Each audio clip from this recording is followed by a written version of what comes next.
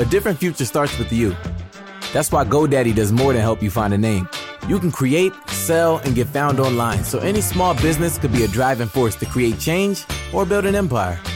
We know old ideas aren't cutting it anymore, so we're calling for a new generation of thinking, your way of thinking. So whatever you have in mind that will help make a different future, find everything you need to get started at GoDaddy.com. Because the future isn't decided yet. It's up to us to make it happen. Start different at GoDaddy.com. If you've recovered from COVID-19 or unknowingly been exposed to it, you may have antibodies that could help COVID-19 patients. Donate blood and receive testing for COVID-19 antibodies. Visit Vitalant.org today. This is an ode to the glass noodle. You may be glass only in name, but our love for you is crystal clear in every Bibigo Korean dumpling. Your tantalizing texture tickles the taste buds, and while you are see-through, the world can't help but see you. The glass noodle, one of many obsessively crafted ingredients in every plump and juicy Korean dumpling from Bibigo. Go handcrafted. Go Bibigo. Authentic Korean dumplings now in the freezer aisle. This is Podco Media Networks. On episode 93 of Confessions of a Marketer, the indispensable brand.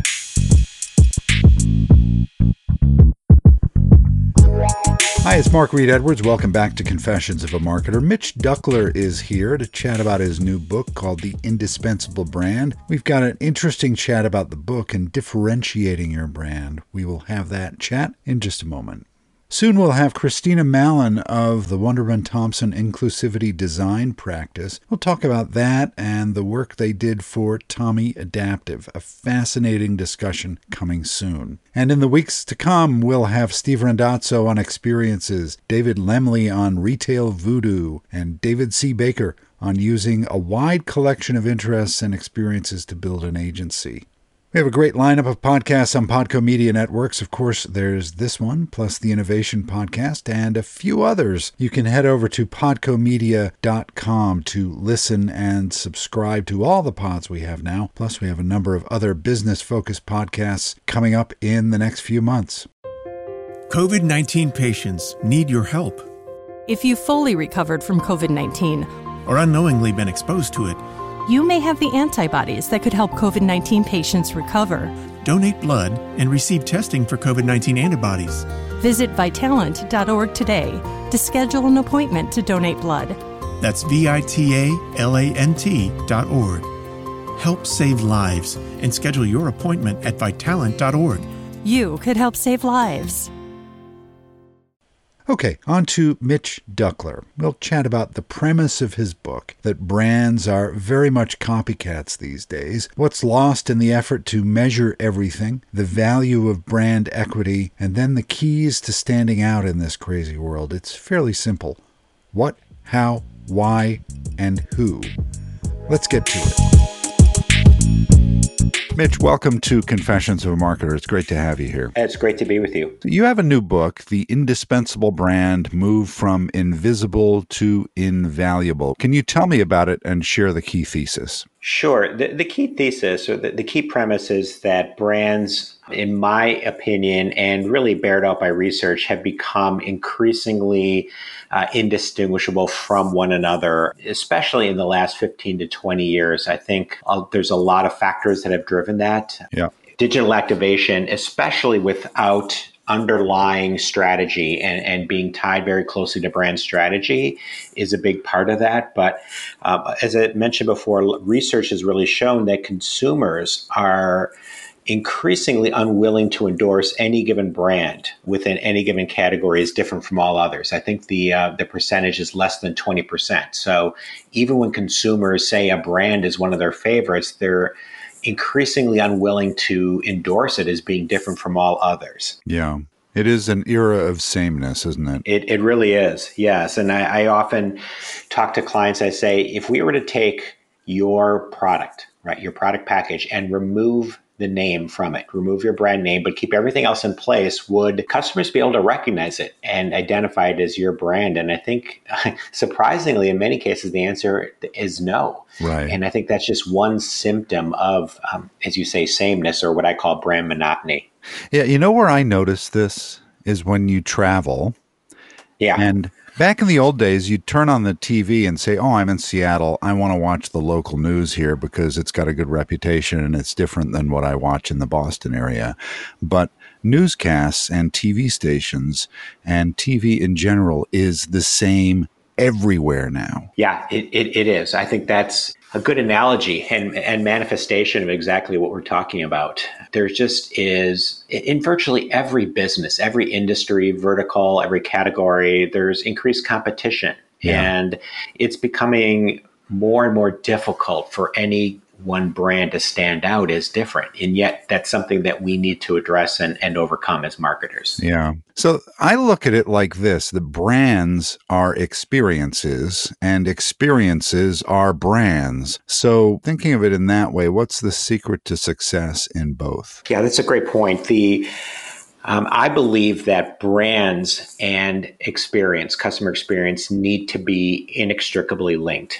And very often they're not. So very much like when you think about advertising, marketers are very diligent about ensuring that their communication and the advertising that they put on air reflects their positioning, right? At least good ones do. Yeah. And yet I don't think that same discipline applies to brand experience. I think very often marketers, for some reason, resort to the voice of the customer almost too religiously, right? And they do so without the lens of their brand. So in other words, they believe that there is an ideal experience. For any given touch point, customers want a certain experience associated with that touch point. And that's really shouldn't be the way they look at it. They should look at delivering an experience that is inspired by and consistent with their brand. So by definition, experiences should be very different based on the brand in question. And I really don't think that's the case. I think that marketers very often are chasing a uniform experience, which is just exacerbating the issue of brand monotony.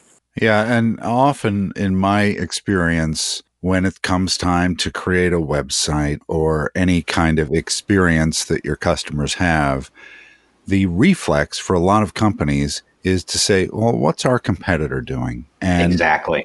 That can inform your decisions, but it shouldn't overwhelm your decisions. Couldn't agree more.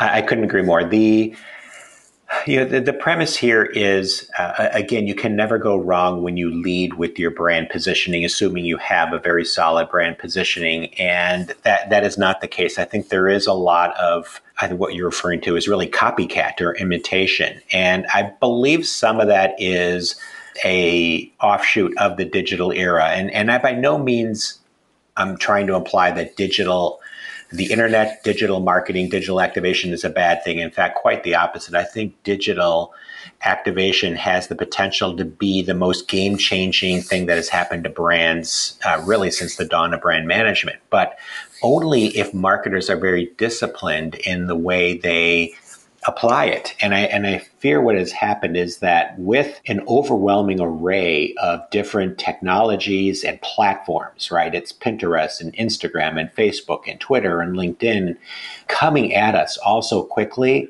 marketers are overwhelmed, right? And how do you learn best practices, so-called best practices of a new platform and master them to your advantage? It's very difficult to do. It's intimidating. And I think what happens is exactly what you were referring to, copycat. Well, our competitors are doing it, so it must be right. Let's do it as well. And again, when this happens time and time again, what we see is brand monotony. Yeah, and there's no proof that what your competitor is doing is successful. They may be looking at what you're doing, yes, thinking, "Oh, they're doing it that way. We should do it that way." It's just a kind of flawed reasoning, I think. It really is. I couldn't agree more. I think that there are. And again, not to portray digital activation as the enemy of brand, because again, I really do want to underscore, I think digital can be the greatest thing that has ever happened to brands. But what has happened in reality is, again, as we were talking about, the copycat mentality, and also, I believe, a mentality to prioritize what we can measure. Right. And through digital, what we can measure are things like clicks and shares and transactions. And they tend to be the shorter term implications, if you will, of brand management. So we're very focused on things that we can measure and that are very tangible. And I think what is being lost in this discussion are the longer term, more intangible aspects of brand, like brand equity. And are the things that we're doing actually building brands for the long term and reinforcing the very positive brand equity that should be reflected through our positioning? And I think very often the case is no. Again, we're either copycatting others that are good practices or not, or we're just too short-term, narrowly focused on transactions. And both are to the detriment of brands. Okay, so we're in this era of sameness. So how can a brand stand out and differentiate itself in this crazy, noisy, crowded world? Yeah, it's a good question. And I talk about this at great extent in the book.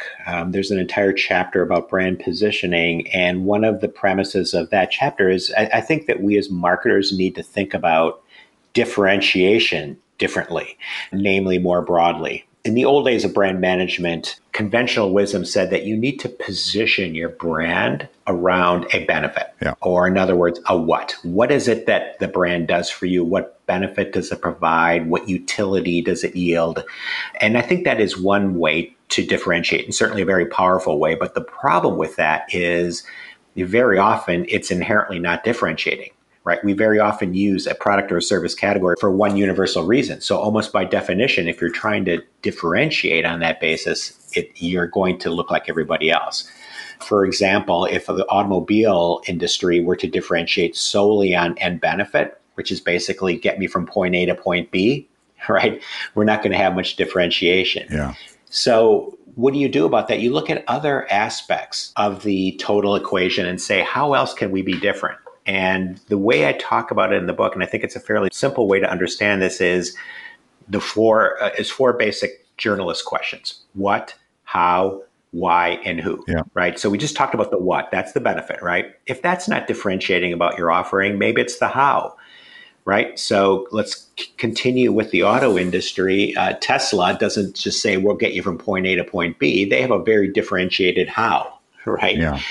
It's certainly with electric cars, they're going to get you from point A to point B in a very different way, in a very differentiating manner. Another is why, right? And there's been a lot of talk, I'm sure you're familiar with it, Mark, around purpose branding. Yeah, we've talked about it on the pod. Oh, yeah. Yeah, I'm sure for good reason. And, Simon Sinek in his Start with the Why, I think is a great example of that. Importantly here, though, what we're not talking about is a mission. We're not talking, and certainly not a mission statement. We're not talking about a corporate social responsibility campaign. Those are all well and good, and most companies have them. But it's one thing to have a CSR campaign or a mission statement. It's another to define your entire brand around your purpose or why, which I think some brands are doing very, very well to their benefit. Patagonia is a great example, I believe, of a why brand, right? They have great products. Yep. They truly do. But people buy those products because of what that company stands for, right? And the great products are just a byproduct of that. So a why is another reason or another potential source of differentiation. And then the final one I talk about is who. I think there are a lot of brands that position themselves around a persona. A very strong persona. Maybe it's the founder, as is the case with Virgin, right? And Richard Branson. Other brands that I kind of put in that who category are Mountain Dew, right? When you think about Mountain Dew, you conjure in your mind an image of their user, right? It's young, male, very active, energetic, X-game, probably video gamers, right? You get a certain lifestyle picture in your mind. And because that brand, even though it is a soft drink brand, right, it's really defined very much by a persona that really reflects their user base. So you get a picture, right? There are a lot of different ways to think about differentiation. It's not just about the what. It's not just about the benefit, especially if that benefit is universal or an ante. But think about all these other aspects and what is it about your brand that is truly differentiating? And you're going to have all four, right? Any good brand will have a what, a how, a why, and a who. But which of those four really represents your point of difference? And that's really the key here. It's interesting, your discussion of persona just a moment ago. Mm-hmm. And typically we think of personas as defining the customer. And bringing up Virgin, yep. the persona that's most important in Virgin is Richard Branson. And that's almost like an aspirational persona for the customers to live his carefree, adventurous lifestyle. Yeah, absolutely. And that's why I mentioned the who can really be, it's a persona, but it can be a persona based on a number of different factors, right? It could be, as in the case of Virgin, the founder, right? And that persona is personified, right? Through Richard Branson. It could be your users, right? A lifestyle brand. Very often that the persona is the user themselves, or it could be an aspirational, right? Something that you're aspiring to, a persona that is highly sought after and desired and aspirational. And they're all very valid, right? But they are kind of similar in that they're defining differentiation based on a personality or a persona, whether it's the actual user or the founder or something that's entirely aspirational. Yeah, and I could think of others like Oprah or Martha Stewart, that cult of personality that defines a brand and that customers aspire to be like or at least feel like. Yeah, absolutely. I think Warby Parker is a brand that I also use as an example of a who, right? I think that they are very much, yes, they have great products too, and they certainly have distinctive design. But I think people buy that brand because they want to be identified by it, right? It's almost somewhat self-expressive, right? When you think about Warby Parker, you think about somebody who is young, relatively younger, hip, urban, has a sense of style about them, a certain intelligence. And there's, again, that's not the founder, right? That's really a persona that's based on the target user. And people buy that brand because they can kind of relate to that persona and they aspire to it, or they believe it reflects who they are, right? Self-expressive. All right, next time, Mitch and I continue our chat and cover the 5 key components of brand strategy: brand positioning, brand portfolio strategy, brand experiences, brand extension, and brand story. So stay with us. This episode of Confessions of a Marketer was written, produced, and edited by yours truly. T. Jordan of A-Class Productions wrote the theme music. Confessions of a Marketer is a trademark of Podco Media Networks, Inc., and this episode is copyright 2019. I'm Mark Reed Edwards. See you next time.